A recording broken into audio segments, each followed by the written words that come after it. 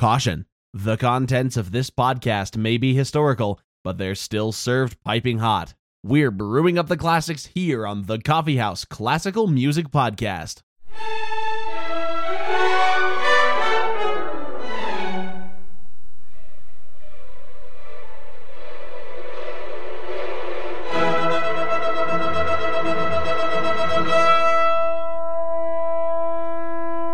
Hello and welcome to the Coffee House Classical Music Podcast. My name is Asa.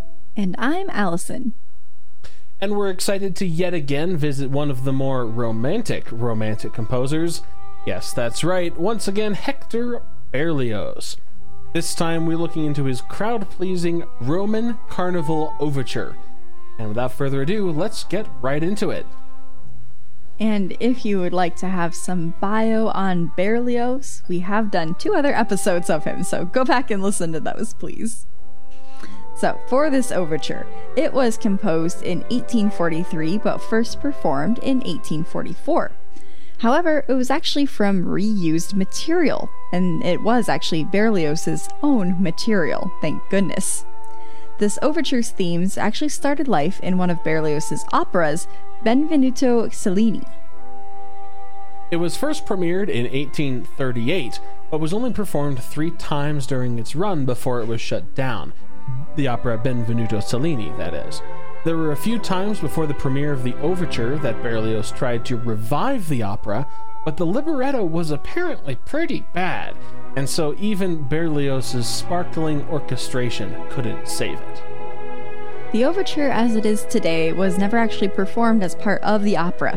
Rather, Berlioz just took 2 themes from the opera and wove them together into this brand new piece. And apparently upon hearing this overture, the audience must have forgotten about the tragedy of the opera, because this new concert overture was so well received that it had to be encored in full straight away. So then, let's get into the music straight away as well. Once again, go back to one of our previous Berlioz episodes if you'd like to hear more about this interesting young composer. This interesting young gentleman. Yes, indeed. The piece starts with a rousing flourish in the strings that leads to a shining brass fanfare.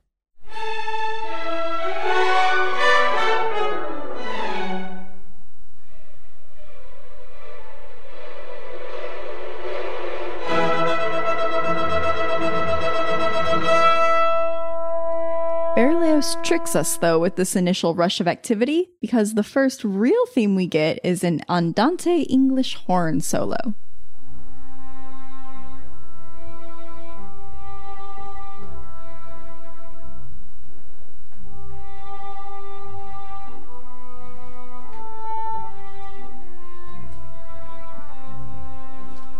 As we've spoken of before, Berlioz really loved program music. Of course, this theme being from an opera, the program is kind of built into it, but also recall in other works of his, such as Symphonie Fantastique, Berlioz actually used the English horn there as well to depict 2 shepherds mournfully calling to each other over the countryside. If you recall, in the last episode, we talked a lot about leitmotifs when it came to Richard Wagner. Now, this isn't necessarily to the same level as Wagner's leitmotifs, but this theme that you hear and here... I don't think Berlioz would want to have this called the leitmotif. I don't think so either, but it serves a similar purpose to describe and underscore what's going on the stage. And the theme that you're hearing here is the love theme from the opera, where the main character, Benvenuto Cellini, is declaring his love for Teresa. And soon we get the feminine voice joining in from the flutes and clarinets for a love duet.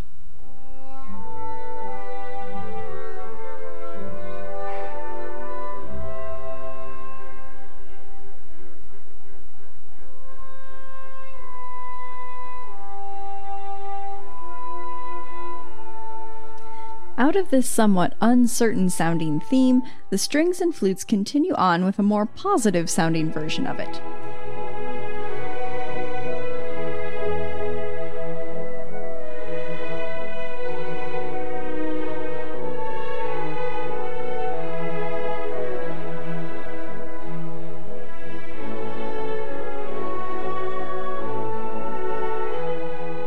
The English horn is also convinced to play in a major key here as well.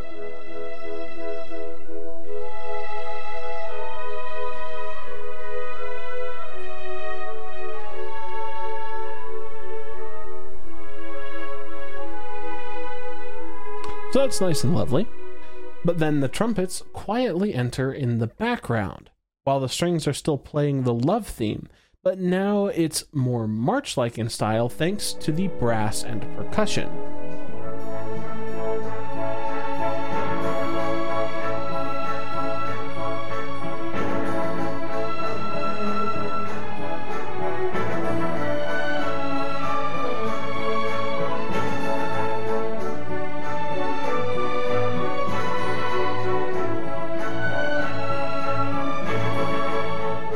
But it's not long before there's this little respite from the march. Here are some romantically beautiful, almost chorale-like moments.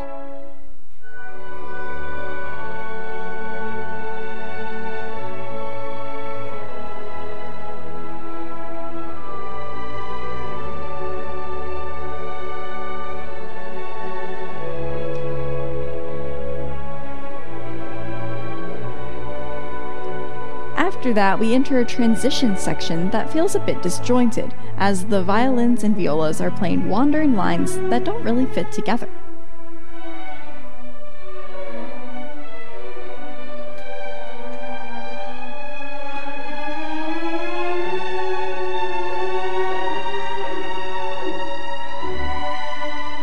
Then suddenly the woodwinds play a fun little scale. It starts as an E major scale, though we are in the key of A, so we're working here in the dominant. However, right at the top of the scale before turning back around, it actually switches from a major scale to a chromatic scale, though it does kind of seem like we're getting ready for the carnival now.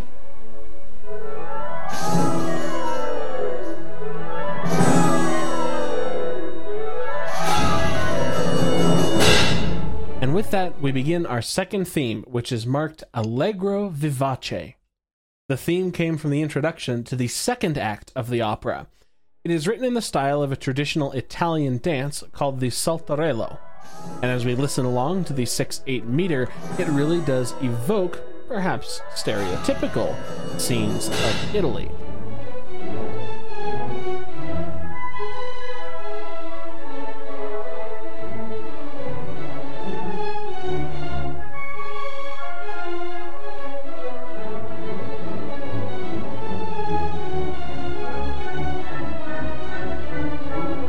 And do recall that Berlioz actually spent a great deal of time in Italy after having won the Prix de Rome. Interestingly, he had this to say of his impression of Rome, quote, "Rome is the most stupid and prosaic city I know."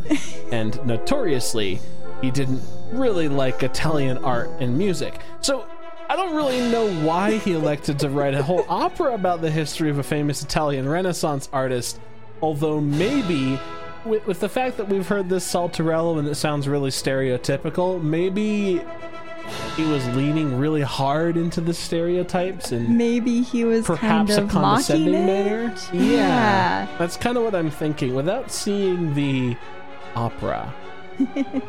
We don't know for sure. I'm sorry, we have not seen the opera. Listeners, if you've ever seen the opera in one of its rare modern performances, let us know. Is Berlioz making fun of the Italians?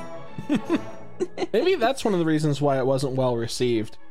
Maybe he was just making fun of the Italians and being a little too heavy-handed with it. It was for French audiences, though, so I don't think they would have cared. Or maybe he was doing it, but it just wasn't funny. I don't know. The jokes didn't land. Maybe. You know, because he had experienced the Roman culture, whereas the French audiences probably would have gone over their head unless they had also extensively traveled to Rome. They just didn't get it, man. Well, maybe we don't get it either. Again, take all this with a grain of salt. We've not seen the opera and we didn't do any research about that. We researched this overture only. We are wildly speculating. So let's get on with some actual facts here. Actually, more of analysis, but, you know, not just our opinions on things. Now, this theme already has some canon-like phrases. For example, here, where the woodwinds play a little upward fourth, then a downward third, and then a downward fifth, and these intervals are all then mimicked by the violins, but just offset by one beat. And in the midst of this lively dance, we get flashes of the love theme again. Remember, this is what it sounded like with the English horn.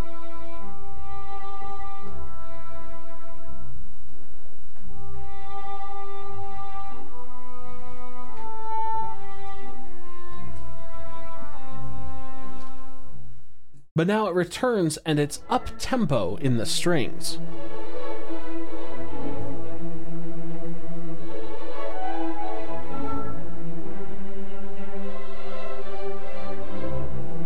And as I was saying before, this is much like Ride of the Valkyries that we looked at in our previous episode.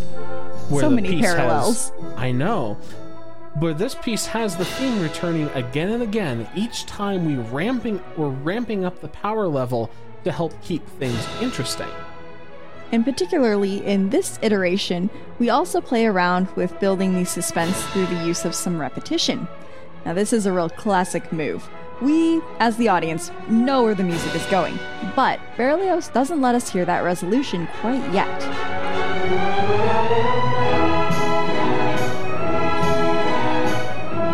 When we do finally hear the resolution, it's quite fun, and also maybe not quite what we expected. There's actually some downward movement in the orchestra in a stepwise fashion from 5 to 1, rather than just a sudden 5 to 1 jump.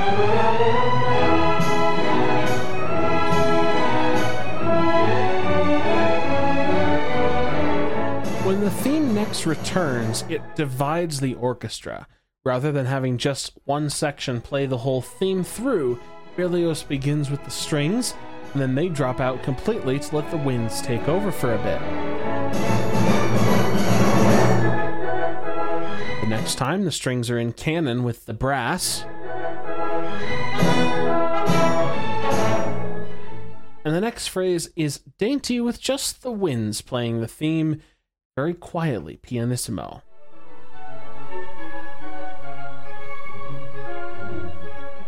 Which naturally, in romantic fashion, leads to a full orchestral explosion to finish things out, all about the contrast.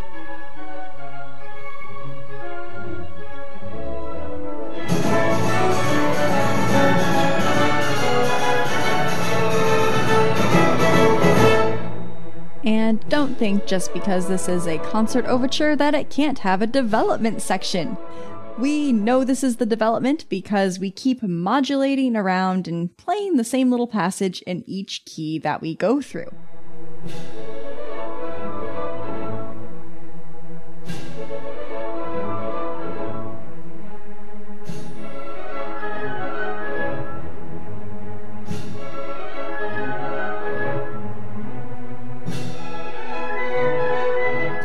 And in another classic move, as we get near the end of the development, the speed in which the keys change increases, and the snippet of music that we're working with gets shorter and shorter, until we're finally back to the original theme.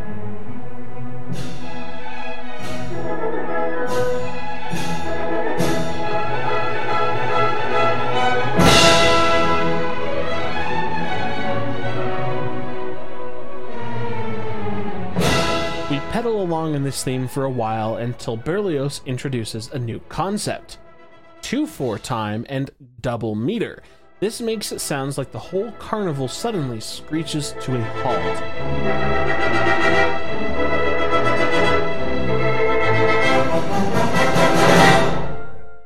But this is resolved quickly back to 6/8 after just 2 measures, but now it's a much lighter feel with just the woodwinds lilting back and forth.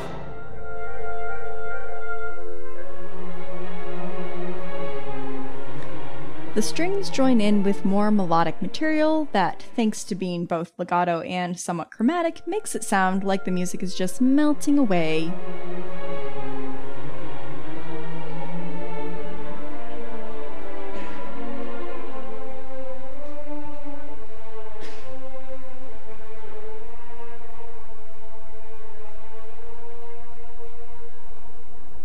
We also get a true interlude of the original love theme, not just something playing in the background.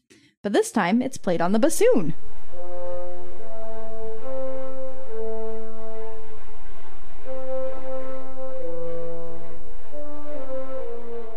Now, why would Berlioz not have picked the English horn to reprise its original melody?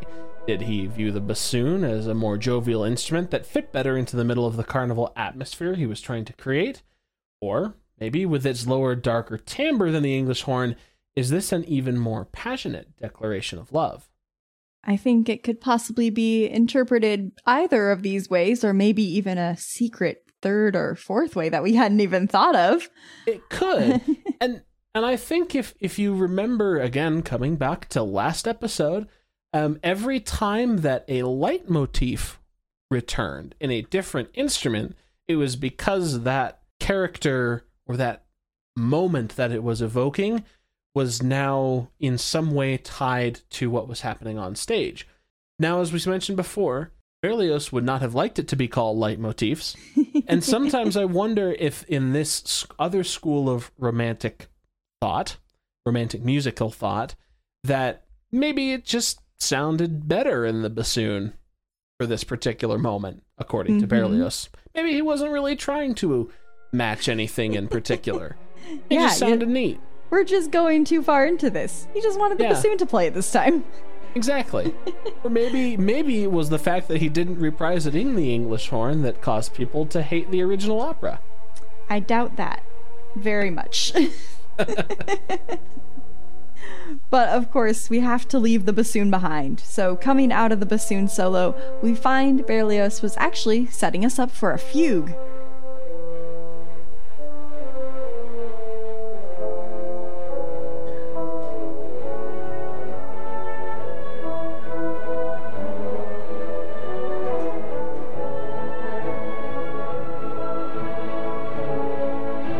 And ever growing in the background of the fugue is a crescendo from the strings that eventually overpowers the love theme.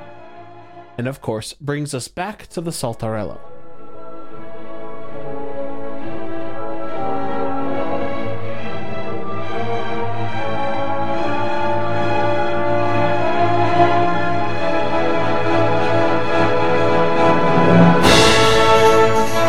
But not for long. Soon the orchestra hits a stop again, though this time without the benefit of the 2/4 slowdown.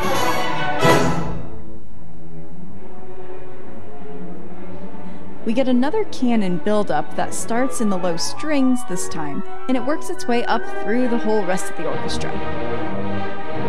But we don't really reach a full and satisfying end quite yet. It's almost like another development section here. This time, we have the low brass playing the love theme, but thanks to the more dissonant background from the strings and winds, it sounds much more unsure of itself this time around.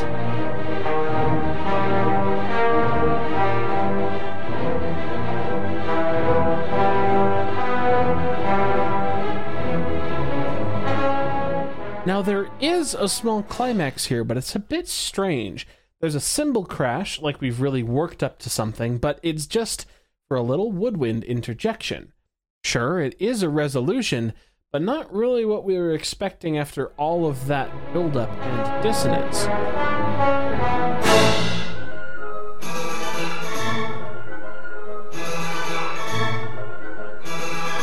And as if that wasn't enough unexpected, right here at the end, we get an extended passage of the whole orchestra hammering on the downbeats of another 2/4 section.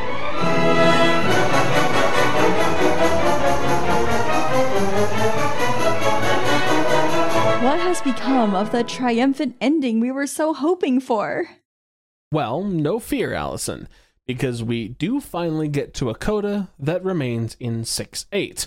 The brass here plays some nice fanfare lines and downward scales, and then after the strings join up, we finally get our deserved raucous ending with repeated 5/1 cadence movement.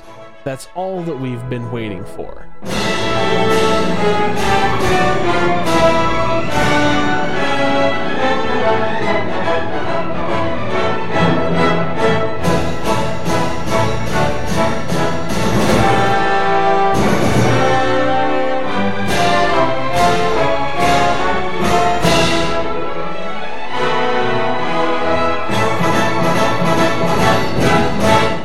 Now there is, just for good fun, an inverted 4 chord, which is the subdominant, moving to 1 right in the last few measures.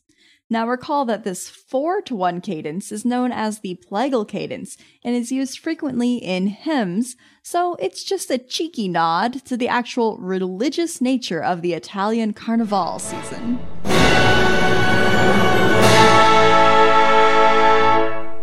As we conclude that piece, I have to say I rather like that Berlioz decided to create this overture of music, and how many composers do the same. Sometimes it's to celebrate a great success, but sometimes, like in this, it's so that the excellent music of an otherwise abject failure does not go overlooked. Well, recall, the last time we talked about Berlioz, the piece we were talking about then was also out of an abject failure. It was the Hungarian March, I believe. Yeah, I think so. Yeah. And his best known work, Symphonie Fantastique, was also born out of a more personal abject failure, I think you might argue. You know, he was a romantic. He needed the failure to thrive. And through. All of that Sturm und Drang. Oh, sorry, Berlioz. Using German romantic composer terms again. Oh, no. I don't know what it would be in French. Le sadness. Isn't it like pathétique or something like that? Maybe. Hey, Tchaikovsky would have liked that. Maybe we'll look at Tchaikovsky next. We haven't visited him for a while. It has been a while. And if you'd like to stick around for that next episode, no promises. We might come up with something else. Right. Something, wild and wonderful, just as Berlioz's mind would have created. Do stick around. Leave us reviews on iTunes, Spotify, Google Play, wherever it is that you get your podcasts. That kind of thing really helps us grow. And what also helps us grow is sharing the podcast with someone else that you think might enjoy this content. Won't As say we always about say, the streets I was time. just gonna say, go find someone on the streets. I won't say it this time. Now it's your turn. Okay, well there I said it. Go on the streets and find someone to share the classical music podcast with.